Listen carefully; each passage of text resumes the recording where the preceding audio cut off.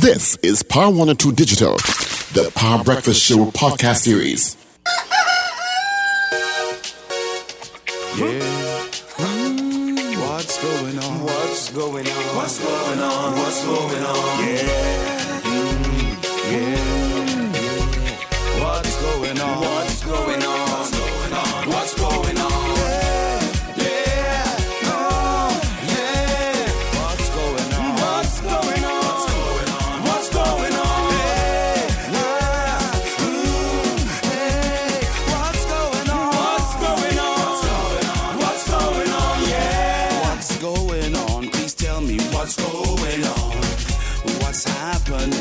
Tell me what's happening.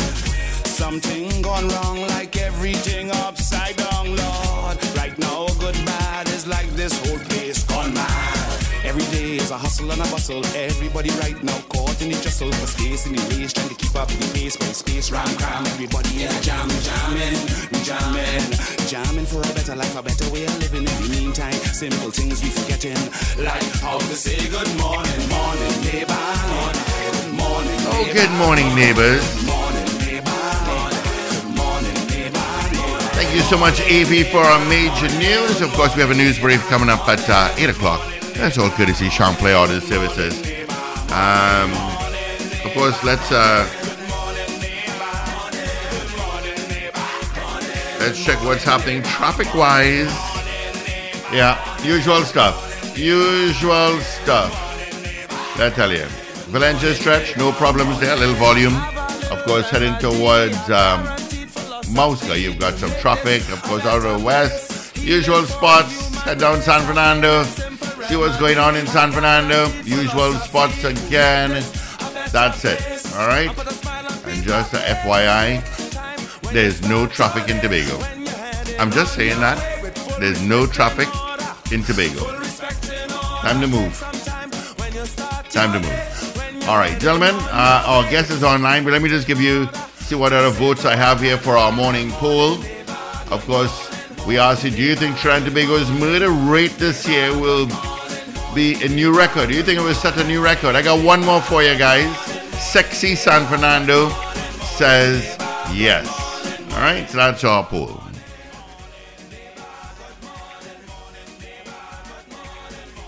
Well, our poll this morning was simply whether you thought that the murder rate for this year was going to break all records. We had 18 people voting on the poll this morning. Of the 18 people who chose to vote in their allotted time, 15 of you were of the opinion that yes, the murder rate will break all records this year. 3 of you said no, you were hopeful that it would not.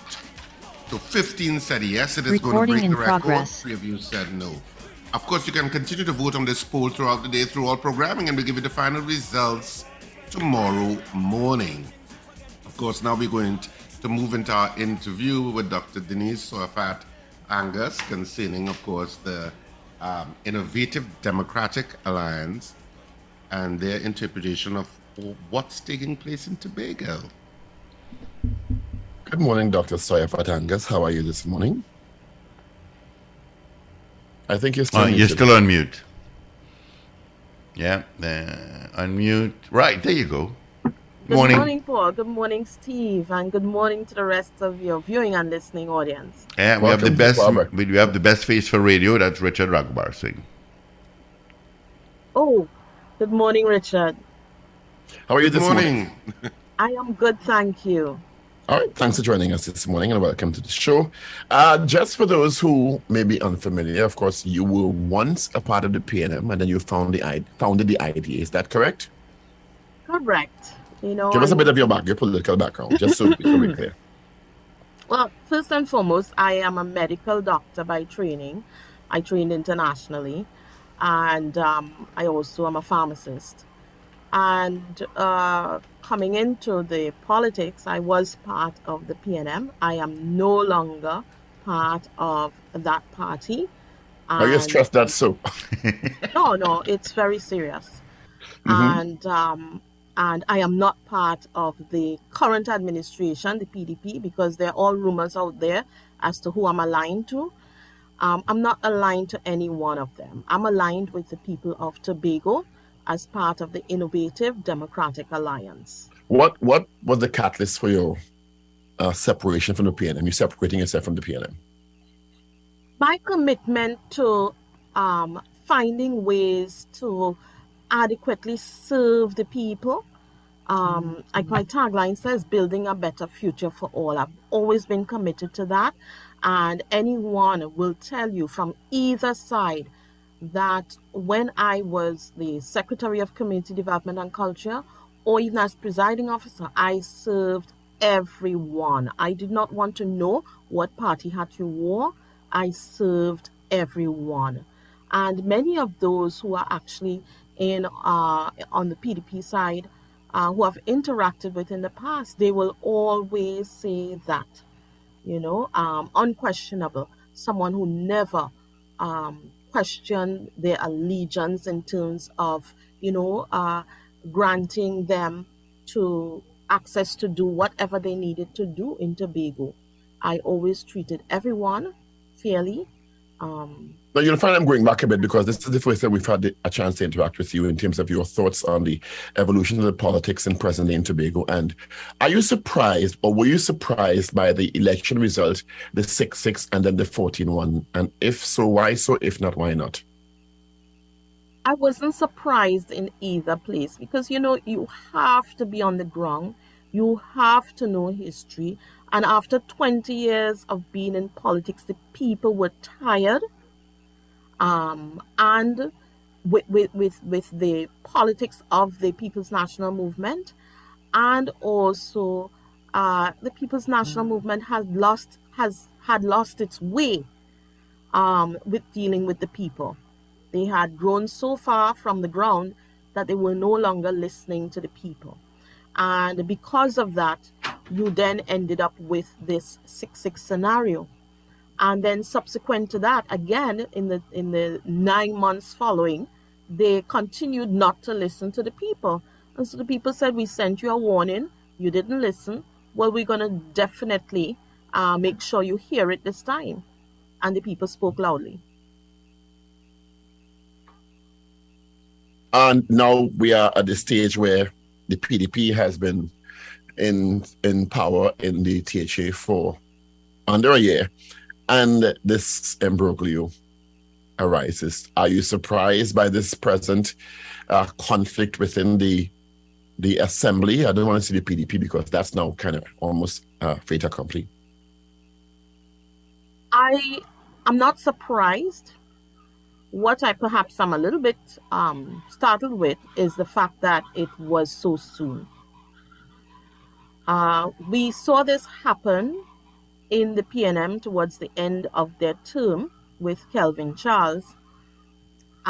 Whenever you have a leader that is different from the leadership in the administration, and there's no agreement from the start for that, no effective agreement, and somebody feels as if they were forced into a situation. So we saw it play out with Kelvin Charles when he was in administration, but that was towards the end, a little bit towards the end of his term. And at this time, we've seen it playing out in the first 9 months. So I think that is where I am surprised that it played out in the first 9 months, but not at all surprised that it actually played out. I know you've made some comments that with regard to the issue of the corruption allegations leveled at Chief Secretary Farley Augustine by Watson Duke in his media conference, his whatever you want to call it, public meeting, whatever. Of course, Farley Augustine is quoted in newspapers today as one denying vehemently any of those allegations. And he suggested that the present situation in Tobago is being sponsored, inverted commas, by certain players who are concerned about an audit report on several projects from the last administration, which will reveal a lot of corruption, which he says he's going to make public on Thursday. Do you have any comments with regard to that? Yes. It is my firm belief that when you have such allegations out there, that you must clear the space. This is what transparency and accountability in public office is about. So whether he has an audit report or not to show what the previous administration did, that's the previous administration, and they will be dealt with. But you are here now, and certain allegations have been levied, and therefore it is your responsibility to clear the air on it so that you can begin to rebuild the trust from the public in your administration. Right now, with everything that is happening, that trust has been significantly eroded. And therefore, our urging and encouragement is for him to clear the air so that he can begin to again focus on the people's business, and he has the trust of the public to work along with him to get things done. Do you think the issue related to the folk performers in New York was significant? The information in the public domain. I mean, there's several bits of information in the public domain. One about whether or not Trish before had gone through proper due process and accountability and transparency protocols, and two, the muddled information about this particular trip, whether or not the group that applied went through the proper processes, whether they got monies or not, whether they didn't get monies, and the imbroglio that erupted from that, forcing or seemingly catalyzing this situation between Mr. Duke and Mr. Augustine. What are your thoughts on that? My thoughts are, anytime Tobagonians are disenfranchised, you have to be concerned. The concern for us is the fact that you cannot get a clear story as to what really happened. And this is where I hope the minority leader would make his time useful in pursuing this question and getting the clear information as to what really occurred. So this is a question that he needs to ask in the House and get an answer coming back to the House in terms of the whole process, what took place from the first letter or phone call that they said they wanted money to go elsewhere. I made the point on previous stations that, the assembly didn't come into being yesterday. There are certain policies and protocols and procedures that has taken place throughout the years. And, it's not now.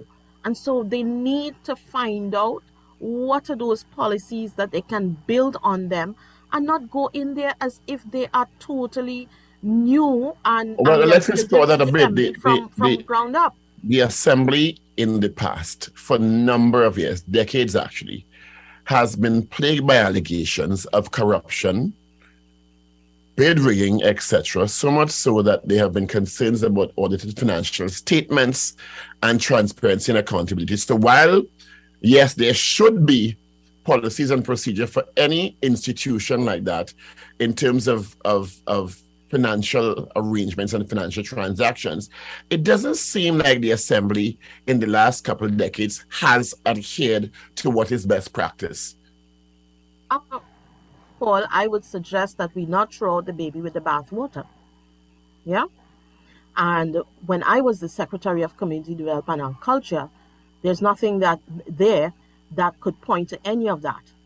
And we had a system of providing for persons who travel, because this is culture. Persons go and represent culture all the time. Whether they're representing the THA or they go out there on their own, they are still, representing the culture of our people.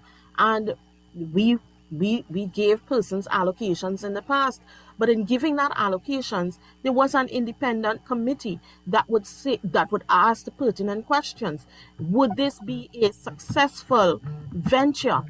Should the people leave to go out there? Where are the rest of the monies coming from? What would 400,000 be contributing towards? And all of these things. We heard that 400,000 was given to the travel agency. But if you really do the maths on that, you Because have it to was ask promised to the yourself. travel agency. So there's so many bits of information that are conflicting, that Correct. we don't know what is right and what is accurate and what is inaccurate. So we don't know. The last statement was that 400,000 from the THA, 400,000 was given to the travel agency and not necessarily to the travelers themselves. And you begs the question, 400,000 towards the travel agency for 27 persons. What type of ticket was purchased? And therefore, should more due diligence have been done in terms of how this money was allocated to ensure that this whole experience would have been a success and not an embarrassment to the assembly and by extension to the people of Tobago. Because of the controversy that's erupted surrounding this excursion, this trip, I'm using that word lightly, do you think it's a reflection on Mr. Augustine as the chief secretary in any way? Well, heavy is the head that wears the crown, and he did not put his secretary of tourism and culture to answer the questions, where I thought the grant may have come under because they went out there on a cultural experience. He chose to answer the questions himself. So heavy is the head that wears the crown, where, and you have to take responsibility. So you think it does reflect on his leadership? Well, how the whole situation has been handled does reflect on the leadership of the administration, and they need to begin looking at policies that they can keep, policies they can release, and be able to be more effective in what they're doing. While all this is going on, the finance minister is to present a budget on Monday, and Tobago has been clamoring for more development, more amenities, better leadership. How do you think the budget should impact or can impact it, if you were a decision maker at that level, Tobago's development moving forward? Because part of the reason, as you articulated earlier on, for the change from the PNM 6.6 and then 14.1 to the PDP is because Tobaconians were clearly unhappy with several areas of governance and delivery. And they continue to be unhappy with how this administration came in the number of unfounded terminations that they had off the bat from different sectors and the standoff that they continue to have with the contractors. So that is in the space there. Regarding the budget, on one hand, no Trinidad administration, and I say that carefully, I know it's Trinidad and Tobago, but at this point I want to make the distinction. No administration from the government of Trinidad and Tobago in Trinidad needs any Tobago autonomy bill to pass before giving Tobago a greater allocation up to 6.9%. The Dispute Resolution Commission years ago stated that Tobago can get minimum of 4.03% up to 6.9%. No administration has ever done that and has somewhat attempted to imply to the people that only if we pass the autonomy bill, you all could get that much money. And so I'm saying no need to pass an autonomy bill to give Tobago more money. On the other hand, though, it's the government of Trinidad and Tobago. And they will have to ask themselves, given the uncertainty and the instability of the current administration, whether they are willing to put additional resources into the hands of the Tobago House of Assembly right now, and question whether that is a reckless move because of everything that has been going on, the upheavals within 9 months. Can the administration settle down?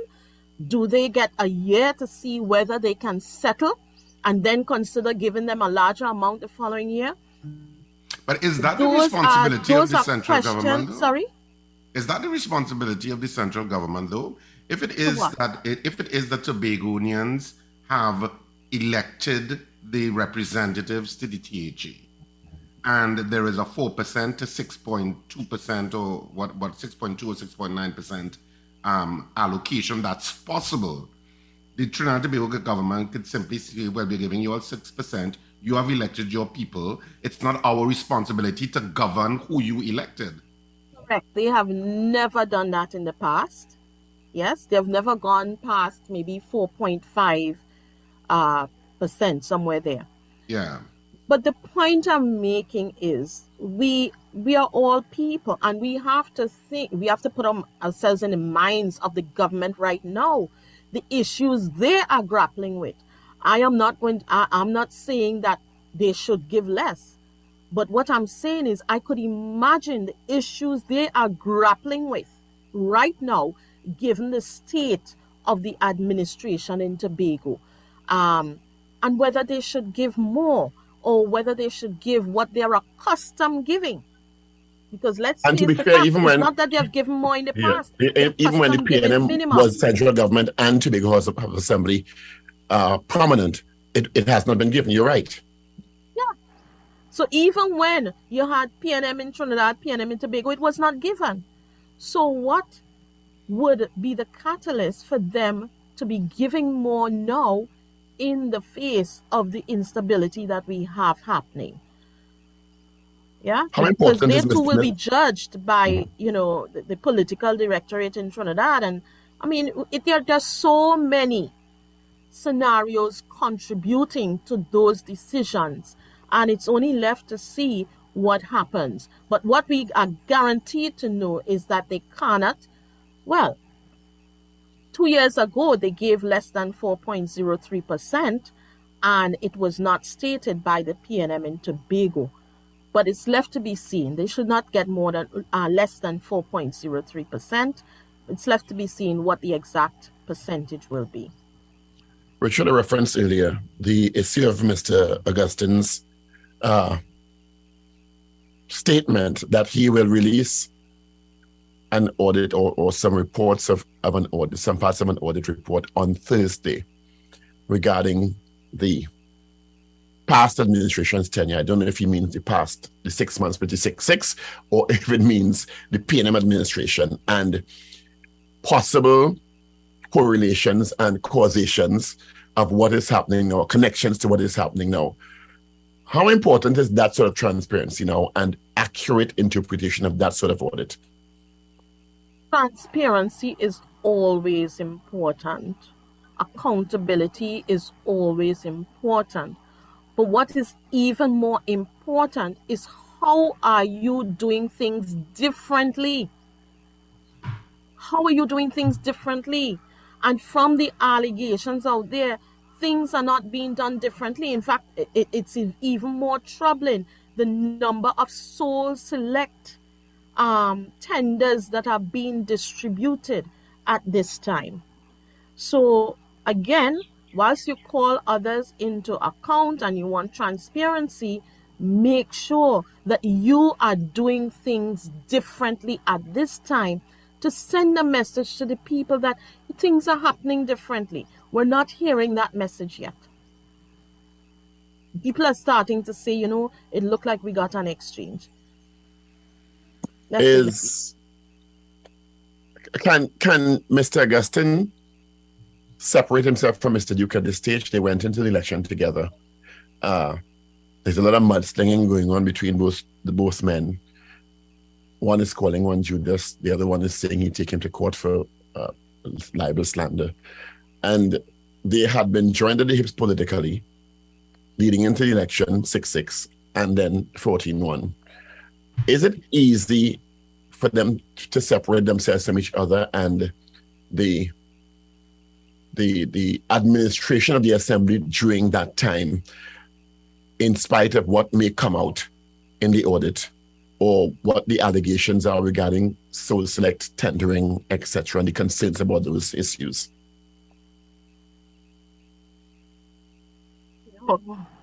I think one of our senior politicians in Trinidad said, politics has a morality of its own. So I can't presume whether the breakup will be a makeup, will be a breakup again. Really, that's not my concern. No, I'm talking more in terms of culpability and accountability. If X is saying Y did and Y is saying X did, they were the chief secretary and deputy chief secretary of the assembly. So I don't know that they can separate themselves from whatever has happened, good or bad. Well, I mean, I don't know. I think politics, you always have to navigate conflict. What bigger conflict was there between Patrick Manning and Dr. Rowley? That was at the highest levels of governance in the country, and it was navigated. So I think when you're in the political arena, you just have to learn to navigate whatever conflicts arise, and you hope that you come out politically intact at the end of it. And you're quite correct, Richard. And it takes a certain amount of maturity and experience to be able to do that. And, it is clear that this group, they need maturity. They need some more experience. They came in without experience. And they need to understand communication. Communication is key. And you must build relationships to get to where you want to go. And all those ingredients, seem to be, less than optimal in this space. There's now, being very frank, the two gentlemen are quite different personalities. And Mr. Duke had a history in labor and to some extent politics before. So their perceptions about Mr. Duke out there, Mr. Augustine, is pretty new. And their perceptions that I guess would have led to decisions about Mr. Augustine being put up as the chief secretary candidate in the election, although Mr. Duke had more experience in politics and the national public arena. What's the opportunity for Fadi Augustine here, if any at all? From what you explained, you're suggesting that it is naivety of Fadi Augustine that got him there. No, I'm suggesting that the most gentlemen have different public perceptions at this time. They have different public personas at this time. It's really hard to say for me at this point.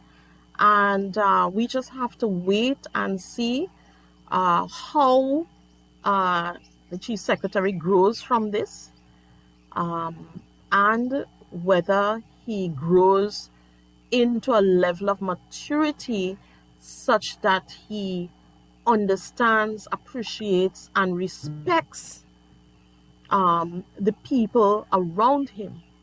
The idea has been calling for a new type of democracy. And we perhaps, call it one that engenders what we call polite politics. Polite politics, and one that is nurturing of our people. What is polite politics? It's about good governance, devoid of this political posturing and petty politics. Let's focus on good governance. Having a management process driven by performance and production and not by personalities. We're getting too much into the personalities and not focus on the management of the people. It has to be people-centered. And so the standoff that they have created coming in, where you have terminated URP workers, CPEP workers, contract workers, just because they were part of the last administration, does not count, because the PDP did not get into office by just PDP votes. PNM people and unaligned people voted for them to get in. And when you come in and you do these series of terminations, it doesn't augur well for the administration, especially in a post-COVID recovery period when we're supposed to be building and stimulating the recovery of the economy. It has caused uncertainty. Added to that, the standoff with our contractors who are responsible for staff and families of staff. you know, it really has caused a bit of a conundrum in Tobago where the Tobago economy is concerned. In fact, the private sector is suffering because people's buying power, it's not there as it should be, and they are even in crisis.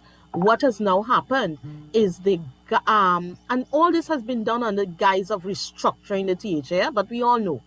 And what this has done is sent the banks now into more speculations as to whether they can trust to give loans to people who are on contract, big 3-year contract, where they would have done it readily before. They're speculating as to whether these people may be fired or terminated right away. And also to the private sector, they're not as flexible with giving private sector loans as in the past because of the uncertainty within the Tobago economy. And so we need our politicians to be able to be their word, because on one hand, in fact, the budget last time, when they read the budget in the House, the THA, before they sent it to Trinidad, Farley said he was going to be paying the contractors. Weeks later, up until now, it has not been done, and it's really, we need to respect ourselves as human beings. We need to respect that everybody brings something to the table, and no one group has to be disenfranchised.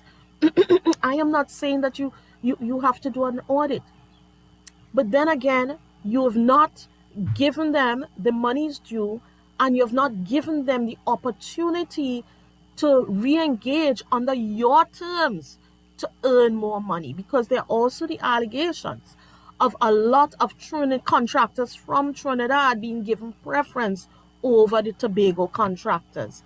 And it cannot continue that way. The economy will crash if they don't begin adjusting their thinking and their actions around this. It's time that we as people, as politicians, begin understanding that term, building a better future for all and not just a few. The IDA contested the last election in all possible areas? We tested in 13. 13. And what was your success rate? The success rate for a new party coming in less than 6 months going to elections, very good. We got an average of 30. We got an average of 30 votes in every constituency that we entered. And for those who have been out there before us, we got even more than they have. What was that percentage in terms of the overall votes? I couldn't tell you the percentage in the overall votes right off the bat right now. But for us, evaluating the fact, like I said, we came in 6 months or less, we contested the elections and actually got votes significant more over persons who have been out there for years and contested many other elections before. So you got more votes than the PNM candidates? No.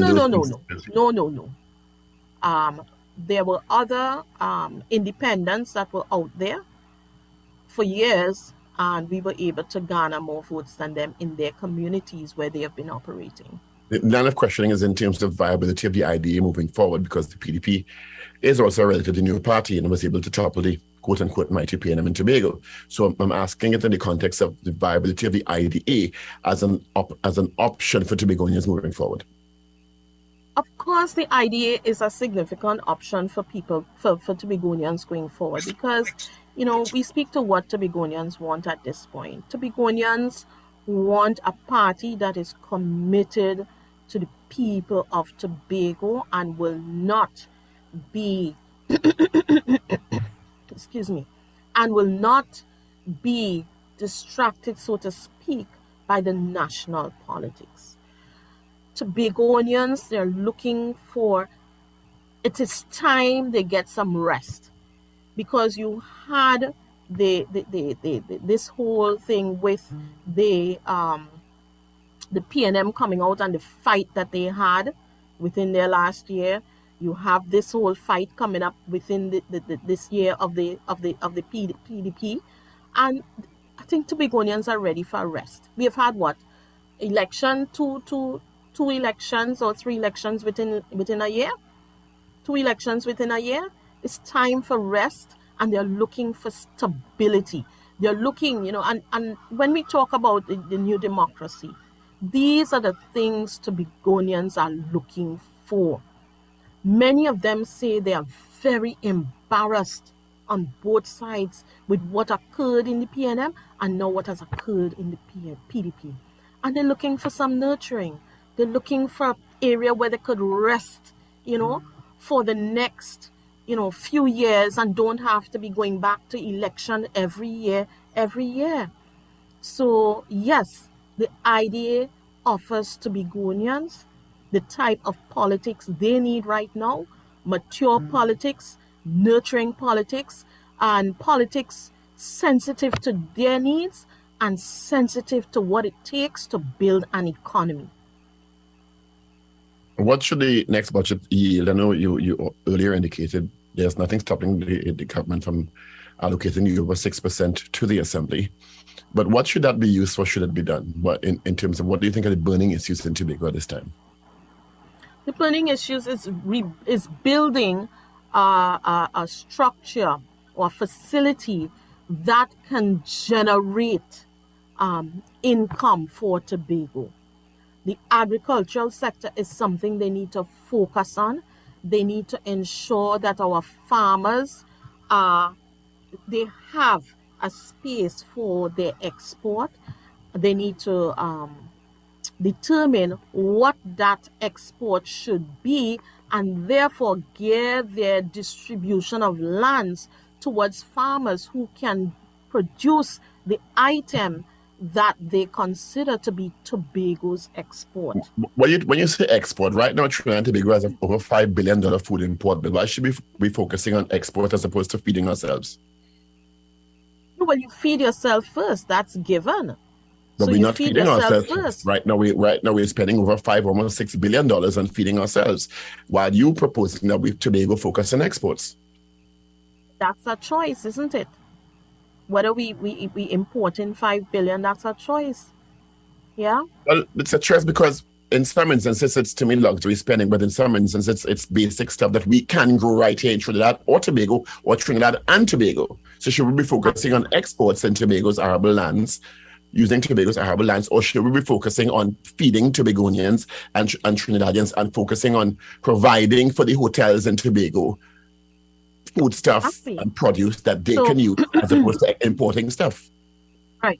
When I talk about export from Tobago, I am not excluding Trinidad. We're talking, that has been one of our biggest markets generations ago. That has dropped off now. And so when I speak to export from Tobago, it's whatever leaves Tobago's shores and goes elsewhere. So our largest market will be Trinidad. For instance, why aren't we growing body rearing sheep in large enough amounts that we can satisfy the markets?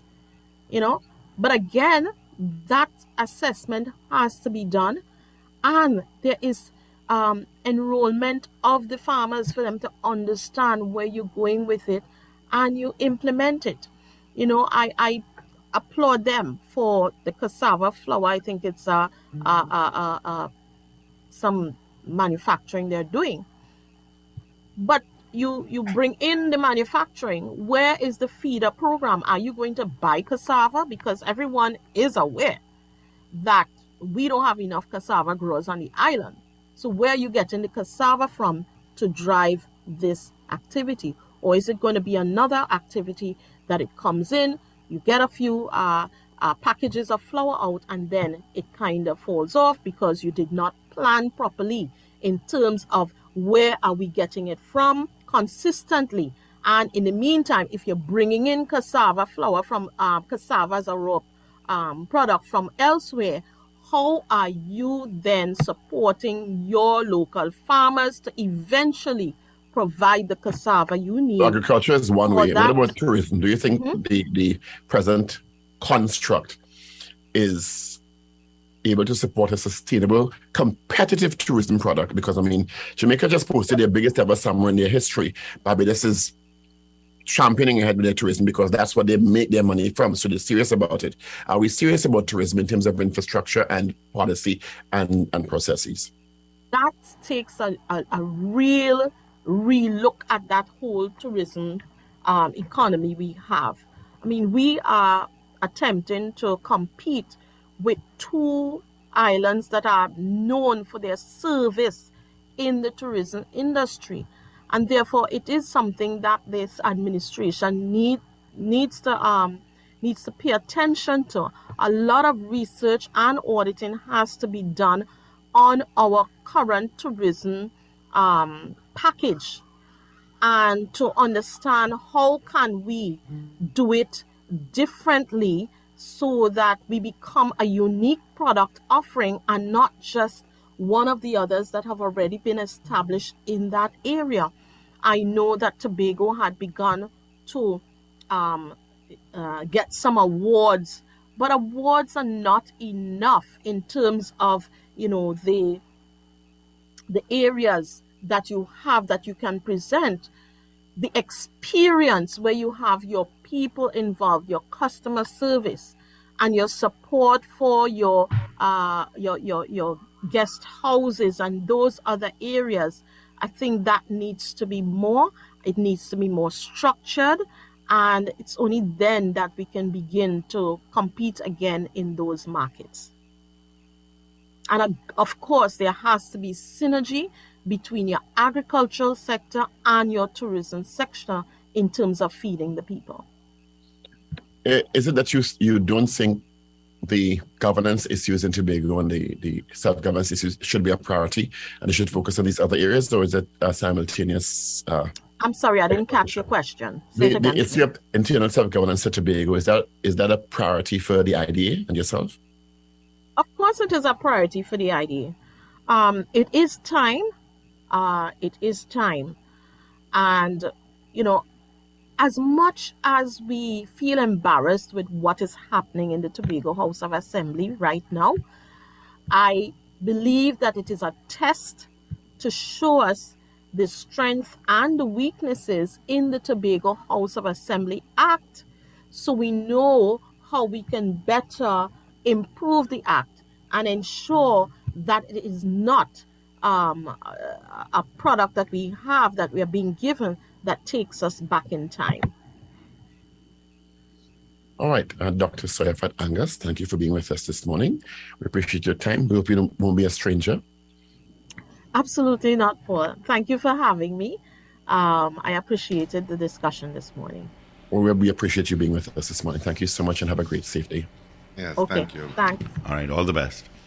Bye-bye. Right, that was Dr. Denise Soyafat Angus, who is the political leader of the IDA, talking about issues related to Tobago, including the present imbroglio between the Chief Secretary and the leader of the PDP, and also other governance and issues related to development of Sister Isle, Tobago.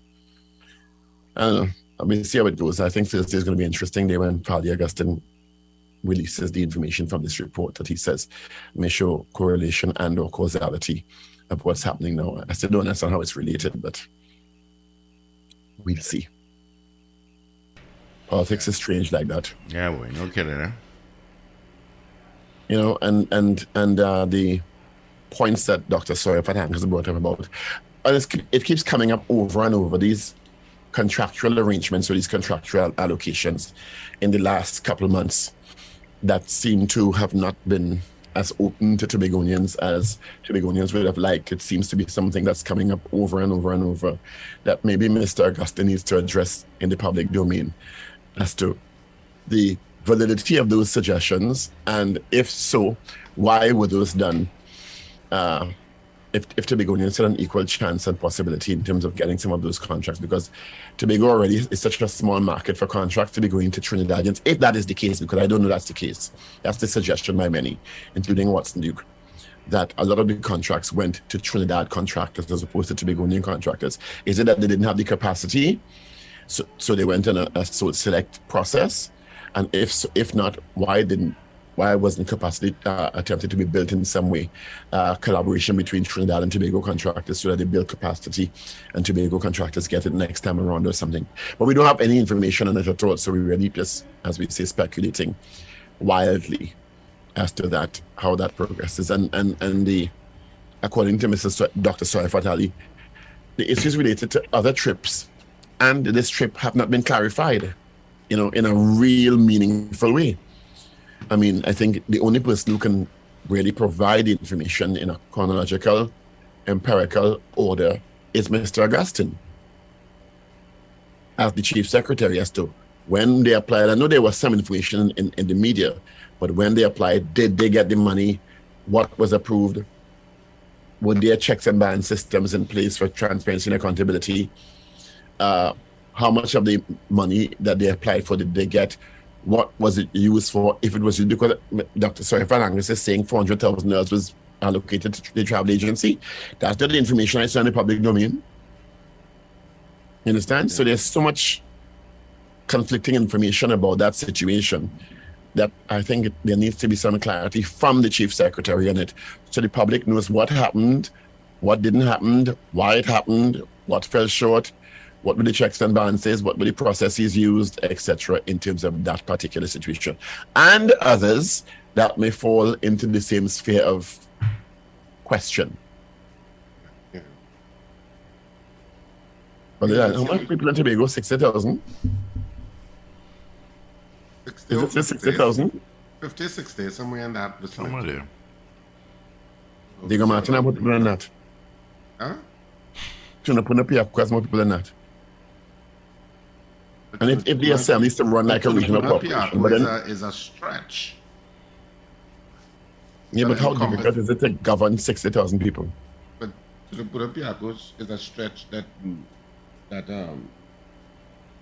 has several, towns and villages. Yeah, agreed. But I mean 60,000 people. 60,000 people. Can't provide and govern 60,000 people. I mean, it's not apart from the central government's input, but still. Whew. Where are we going? 8 o'clock. I guess she's not there yet. Okay. Richard, sing a song, please. Summertime and the living is easy.